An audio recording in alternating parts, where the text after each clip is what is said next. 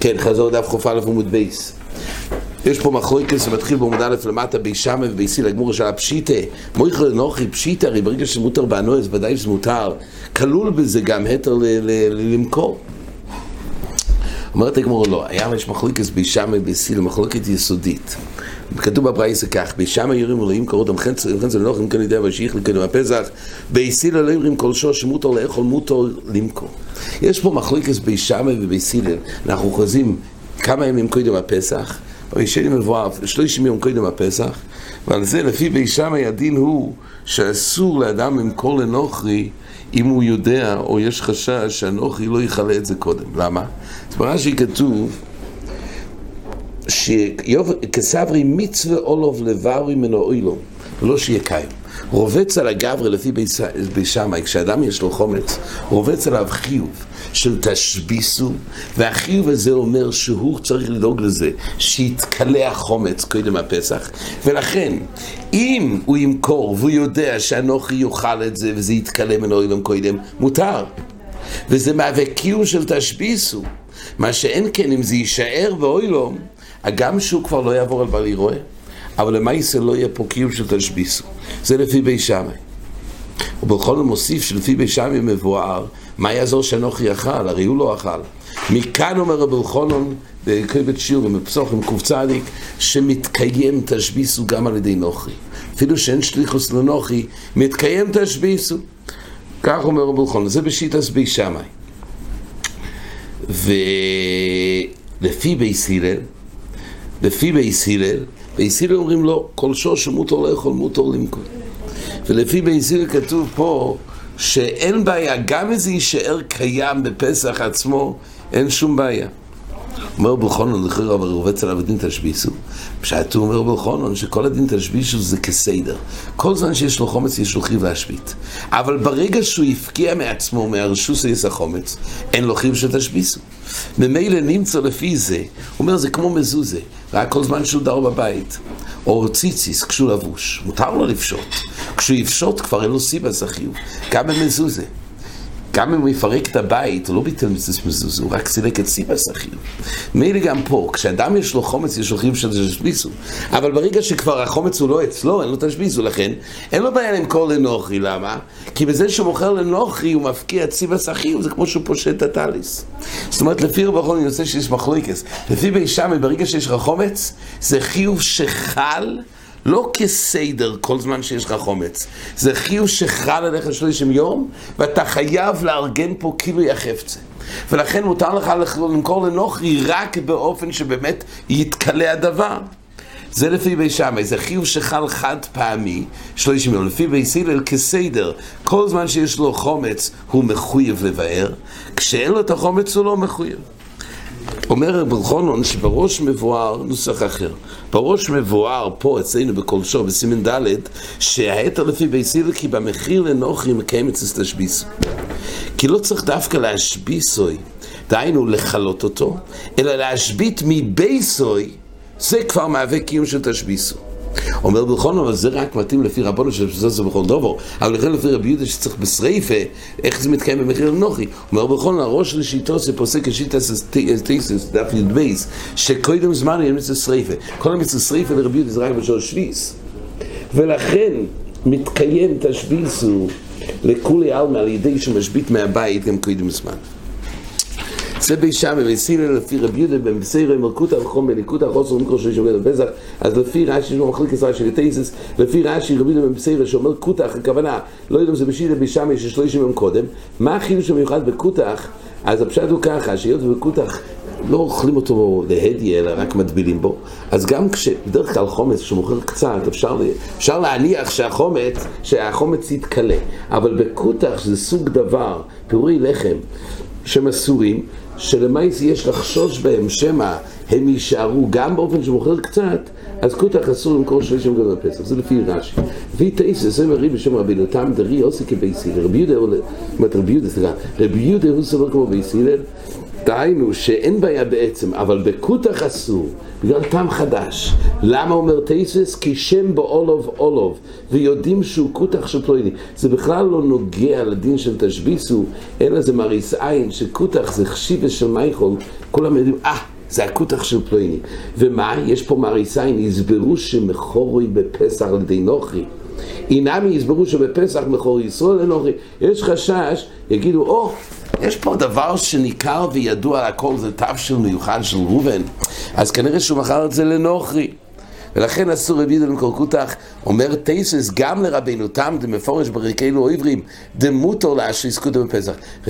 רבינו תם סובר שמותר להשרות קוטח בפסח, נראה בעזר השם לקמון, אז לכאורה מה הבעיה שהנוחי לא יחלה? אבל לפי הפירוש שתייסס אמרו שהיות ושם ישראל אולוב, אז עדיין כלפי המריסאים ויגידו שהוא מסתום מכר את זה בפסח, ואז זה עושה בענוי. מריסאים יש פה. והיית אומרת כמו מותו בענוי פשיטו לצריכה, מה החיוב של המשנה חורכו קדם זמנו כמה שמן כדרובה, דום הרובה חורכו קדם זמנו מותו בענוי ולאחר זמנו. רובה כתוב חידוש, שאדם אם נחרח החומץ באופן זה פוסר אכילס כלב, אז קדם זמנו פקע שם חומץ, ואותו הדבר מותר בענוי. כתוב הראשון, רוב הראשון אומרים גם מותר באכילה, רק אין זה, אי אפשר לאכול את זה. לכן באים להגיד מותר בענוי, אבל ביסוד הדובר, פה כשם חומץ מיני, אבל כתוב זה דווקא חורכו קדם זמנו. זאת אומרת, קודם שנאסר בשורש אישיס, אבל אחרי שנאסר, אז לא יעזור לחרוך אחר כך כדי להתיר בענוי. כי ברגע שחל שם חומץ כתוב בראשונים, לא יפוק המיני עד שיעשה תשביסו. אז רק אז זה מהווה קיום מצווסי. זאת אומרת, קודם זמנו יש כפי שוקף. הוא יצליח להפקיע שם חומץ על ידי שיחרוך. ופה כשם חומץ הוא ילמות הבענוי. אבל אחרי שכבר חל שם חומץ, זאת אומרת, חומץ שנאסור בענוי וחל חיוב תשביסו, גם אחרי שיחרוך עדיין, לפי רוב הראשונים, זה יישאר עדיין מצוות תשביסו. שבוע בחז"לים שדנים שאפילו דרייסה יש לו חיוב לחלות גם אם זה ייפסם מאכילת כלב, כי אחרי שכבר חל שם חומץ, האופן היחיד זה רק על ידי הכיבוד לכולו. כן, זה הגמור אמרה, הזכרנו את הקושיה שלו בשביל מזרנו, קושיה נפלאה מאוד. כל פעם שאנחנו מקיימים בערב פסח מצוות תשביסו, הרי בתהליך הזה של התשביסו, כשהולכים לשרוף את הפיתות, הרי קודם כל זה נחרח וזה נפסע מאכילת כלב, אז לכאורה כבר לא מקיים איזה מצוות תשביסו. למה? כי ברגע שזה ייפסם מאכילת כלב, כבר זה לא חומץ. אז גמרנו, איך הוא מקיים תשביסו בדבר שכבר לא חומץ? זה פלי הנפלא מאוד. אומר רבי שמזרנו צריך להגיד שכנראה שזה בו כל מעשה אחד, זה הכל נקרא בכלל הדין צריך. כן, מה היית אומרת לגמור? פשיטה באוסר והנאוסר לפי רש"י לא גורסים פשיטה, לפי שאר ראשונים כן גורסים פשיטה. אומרת הגמור, זה בא להגיד שויס דרבנן. דהיינו, יש דבר שהוא אוסר בענוי מדרבנן. ברגע שמדרבנן יש דין צריך בשורש שישיס, אפילו שמדרייסה הכל מתחיל בשורש שביס, אבל יש דבר שהוא שויס מדרבנן עצרו בענוי. תאמר רב גידו, אמר רב חייא בר יוסף, אמר רבי יוחנן מקדש ששויס ולומר לפי ברכת קורבנייסה אין חוישים קידושין. הטעם שאין חוישים קידושין כי זה אוסר בענוי. למה? מה קרה? אז מה זה אסור בענוי? אז בריתו כתוב דף זין עמוד א' לעיל, שבריתו שזה אסור בענוי זה לא שוויס מומן. לא צריך דווקא שלא יהיה אסור בענוי מדרייסה. גם זה אסור בענוי מדרבנן זה שוויס מומן. ממילא היא לא מקודשת. אבל ברש"י כתוב משהו אחר. קודם מקדש דרבנן מקדש, והפקר באזן הפקר, רש"י כתוב שני דברים, רב שמואל מתקשה בזה. למה צריך להגיע גם לשני החלקים? אבל כל פעם מה שנוגע לענייננו, זה בזה שיש פה חידוש שעובר זמן אדם בשורש שישיס הוא כבר נאסר, כי יש שויס דרבנן. אבל יעץ בקטנו בגיריים, אז כתוב בגמרא מה החידוש, הרי ודאי שזה אוסר בענוי. יש פה חידוש שעלי בדרבי יהודה שהמקום לדון, שיש קיום מצווסי בשריפה, וקיים לנו במשנה בתמור בדף ל"ד כתוב, שדבר שנעשה מצווסי אפרון מותר. למה? כל דבר שנעשה מצווסי זה מותר. היה מקום לדון שעד כמה שהוא בא לקיים את השריפה בחומץ, נכון שחומץ אוסר בענוי, אבל הרי בזה שהוא מקיים את מצווסי, ממילא בזה יהיה מותר בענוי, כי אפרון מותר. אומר תייס, כל ההווה מן דווקא לרבי יהודה. יכול להיות שכמה שמונה שבאמת כרבנן. זה תלוי פה. לפי רבי יהודה, תייס אומר שזה היה פשוט שעלי בדרבנן אין מקום בכלל להתיר. למה? דווקא לפי רבי יהודה שאפרון, שזה נקרא קיום מצווסי. אבל לפי רבנן שיש מצווסי בכל דובר. אז יהיה כמו נקבורים. הזכרנו רק שבקוויגר מאיר, שכל הדין הזה שיש הבדל בין לשרוף לקבורים, שלשרוף עם אפרון מותר למה, כי נעשה מצווה זה, ונקבורים אפרון אוסו, כי זה נשאר באוסו מהנוי, כי הפשט הוא, אין מצווה בנקבורים. נקבורים זה בגלל רק חשש את הקולה, ככה תאיס מבאר בתמורה. ולכן אין נעשה מצווה זה שיתיר בהנוי. לעומת זאת, דבר שהוא עומד לשריף והוא נשרף, זה מהווה קיום מצווה זה.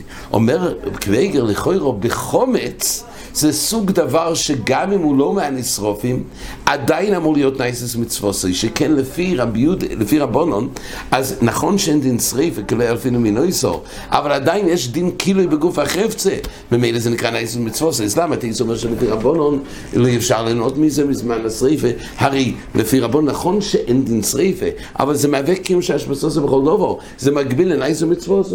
על זה רב חיים בספר אומר, שחולק ביסוד לפי רבון מאשר רבי יהודה. לפי רבי יהודה זה דין בעצם החפצה שהקיום מצווה עשו איש עשרה. לפי רבונון שהשבסוסי בכל דובו, גם צריך להשביט בכל דובו, אבל זה לא מצד קיום בגוף החפצה, אלא רק להשביט מבייסוי בכל דובו. אבל זה לא מהווה קיום מצווה עשו. או זה מצווה עשה בשבלתייסה ביסוד הדור להיות מושבת. אבל זה לא כאילו באופן חיובי בגוף החפצה. ולכן כל ההווה מן דווקא לפי רבי יהודה, יש צד שיהיה מותר בזמן שמקיים מצוות מצד נייסס מצוות. כן. עכשיו פה בגמור יש מחלוקת יסודית, וזה בשתי דפים הבאים, לגבי חזקי ורבבו. כל מקום שכתוב בתורה איסור אכילה, האם איסור אכילה ואיסור הנוי במשמע, או איסור אכילה דווקא איסור אכילה ואין מוקר לאיסור הנוי. אז שיטת חזקי on כך, חומץ בפסח מנין שעושו בהנוי, אז הוא מביא, כתוב לא יהיה אוכל חומץ, לא יהיה בו התר אכילה, דהיינו לא יהיה שום הנוי שיגרום לדין אכילה. להתר אכילה, לאופן של אכילה. ממילא לא כתוב לא יאכל, כשכתוב לא יאכל בתורה בסתם, אז זה ודאי רק איסור אכילה. אבל פה כתוב לא יהיה אוכל, מזה נשמע לא לעשות הנוי שמביאו את זה די אכילה. והגמור מדייקת מדבריו, שרק בגלל שכתוב לא יהיה אוכל, מזה נשמע איסור הנוי, ולא יאכל לבד לא. תייסס במקום, תייסס סודי, תייסס אומר, ואם תאמר ינני מחומץ בפסח בקורס, תקסיב כי כל אוכל חומץ ונכסו.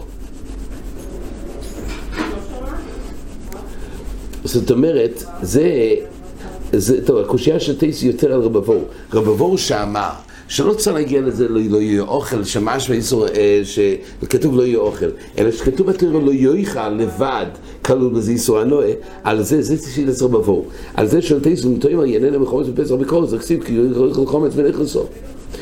אז צריך להיות איסור הנוי בקורס, לא רק איסור אכילה. אנחנו יודעים שדווקא אכילה בקורס זה לא הנוי. לפי רבבור שאומר, שכל מה כתוב שאותו לא יאכל, הכוונה לא יהנה. אז אם כך צריך להיות גם קורס. אומר תייס ואם הריד לא יאכל ולא יסויכל ילפינו ולא יסויכלו, אבל כי כל אויכל לא ילפינו ולא יסויכלו. דווקא אם זה כתוב בלא שנזהורה, אז כתוב אחד אכילה ואחד הנוי. אבל כי כל אויכל ונכסו, זה לא בכלל עדים. לכן הנכסו קוי רק לגבי אכילה ולא לגבי הנוי. ומילא הגמור עכשיו הביא הראיה לרבבו. מאיפה רבבו ידע את זה? מזה שכתוב בפרשת נבלה, כתוב שלא לאכול נבלה, צריך לכל נבלה, לגר אשר בשורך תיתן לו ואכול לו, אוי מוכו לנוחי כעם קודש אותו. מזה שכתוב התר מיוחד לתת את זה לגר או למכור לנוחי, מזה שהמינון שבעל היה צריך להיות אסור, מזה שהתיר פרטה את ההתר. זה הראיה של רבבו שכל מה שכתוב לא יאכל, בעיקרון שוב הסדין זה לכל, גם איסור הנוי, ורק נבלה יש התר מיוחד שבו התיר התירה. אומרת הגמור, זה הכל לרב מאיר פה כתוב שאין קפידים, נותנים לנוחי או מוכרים לנוחי, או נותנים לגר ומוכרים לגר, אז יש ראיה מזה שהתירה התירה את הנבלה לגוי ולנוחי, ולגר ולנוחי, רואים שבעל מאיסור אחי לכל איסור הנוי. אבל לפי רבי יהודה דבורם ככסובון. לפי רבי יהודה אומר שהתירה התירה דווקא לתת מתון לגר, ולמכור לנוחי, ולא הפוך. אי אפשר לתת מתון לגוי, זה אנחנו מבינים בגלל יסחוינום. הכתוב חידוש שצריך לתת את זה לגר ולא למכור, דבורם ככסובו.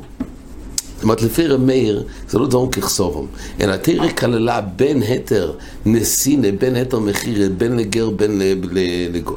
ומילא, אז על כוח התראה לא כתבה איזה דין מיוחד, זה בא להתיר בענועה, מזה שהמינון שבכל התראה כולה, איך הוא להכיל, איך עוד בענועה משמע. אבל לפי רבי יהודה, מה שהתראה פרטה, זה בשביל לדקדק שרק באופנים האלו מותר, דהיינו, שלגוי דווקא במחירה, לגר זה דווקא בנסינה, והוא כבר פלא, סתם בעצם הדובו, כבר שמואל שואל, דווקא בנסינה מותר, אי אפשר למכור לגר, ואיך את איזה? לפי רש"י זה כפשוט, ברמב"ם באמת, זה מדויק, שבאמת לגוי זה דווקא במחיר ולא נסינה, אבל גר אפשר את שניהם. אבל ברש"י מבואר שאי אפשר דווקא לתת לגר, הוא מתקשה בזה, כך שואל שמואל, למה שלא יהיה אפשר למכור? אבל לפי רבי על קורפונים שכתוב דברים ככסוב ונמכך, אין ראייה מזה שהתרא התירה נבלה שבעל מאיכות והכיל איכות הנועה, כי אולי זה בעל בשביל האופן הזה להגיד, בדיקטוק שלגר אפשר דווקא לתת, ולגוי אפשר דווקא למכור. אז אם כך, מה הראייה לפי רבי יהודה, שאיכות האיסור הכיל ואיכות הנועה? אומרת הגמרא, אין לך נמי, הוא לומד את זה מהפרשה של טרייפה. פרשה של טרייפה כתוב לא לאכול טרייפה, אלא כלב תשליכון אויסוי. אויסוי אתה משליך, אבל כל איסורים לא. יש דיוק בפוסוק, שדווקא בטרייפה אתה משליך לכלב, הגם שיש בזה איסור הנועה, חוסך ארוחת צהריים מלהאכיל אותו, יש הנועה. ובכל אופן תראה בטרייפה, מזה נשמע שדווקא בטרייפה אפשר ליהנות, ולא בשאר איסורים. מוסיף רש"י שהדיוק, למה דווקא מהדיוק של אויסוי אתה משליך? מעצם זה שהתרא התירה, כתבה שמותר לתת את זה לכלב. אומר רש"י, בלי המיעוט של אויסוי, היה אפשר להגיד, מה שכתוב לכלב תשליכו, יש עניין חיובי, ויש מצווה לתת לכלב. למה? שאין הקדוש ברוך הוא מקפח שכר כל בריא. ונאמר במצרים לא יחרץ כלב לשוינוי. אז זאת אומרת, עכשיו באים לתת שכר לכלב. לפי כך הקפיד התורה ליתן שכורוי. מוסיף רש"י, בלי הצנזור כתוב, ונכבד הכלב מן אויבד כיכובים, שהנבלה ימכור לנוכרי, וטרייפה נותנים לכלב. יש שכר שמגיע לבהמה, שאין את זה בכלב. כי נכבד שכורוי, ולכן היה אפשר להגיד לכלב תשליכו, זה בא להגיד להשליך לכלב, לא לקפח שכורוי. אבל לכן רבי יהודה צריך להגיע למיעוט של אויסוי תשליכו נויסוי, ללמד את היתר הנועה. רק הזכרנו פה רבי אלחנן, שרבי אלחנן דן, אם כתוב ברש"י שנכבד הכלב מן הגוי, יש מקום לדון, אומר רבי אלחנן, שאולי בכלל הידוע שצער בעלי חיים דאורייתא וכך קיימלון, אולי זה דווקא בעלי חיים. אבל גוי שהוא פחות נכבד מהכלב, אולי מותר לצער גוי מן התורה. צער בעלי חיים דאורייתא, אבל אין מוקר מגוי לכלב, כי נכבד הכלב מן הגוי. כך אומר רבי אלחנן. עד כאן.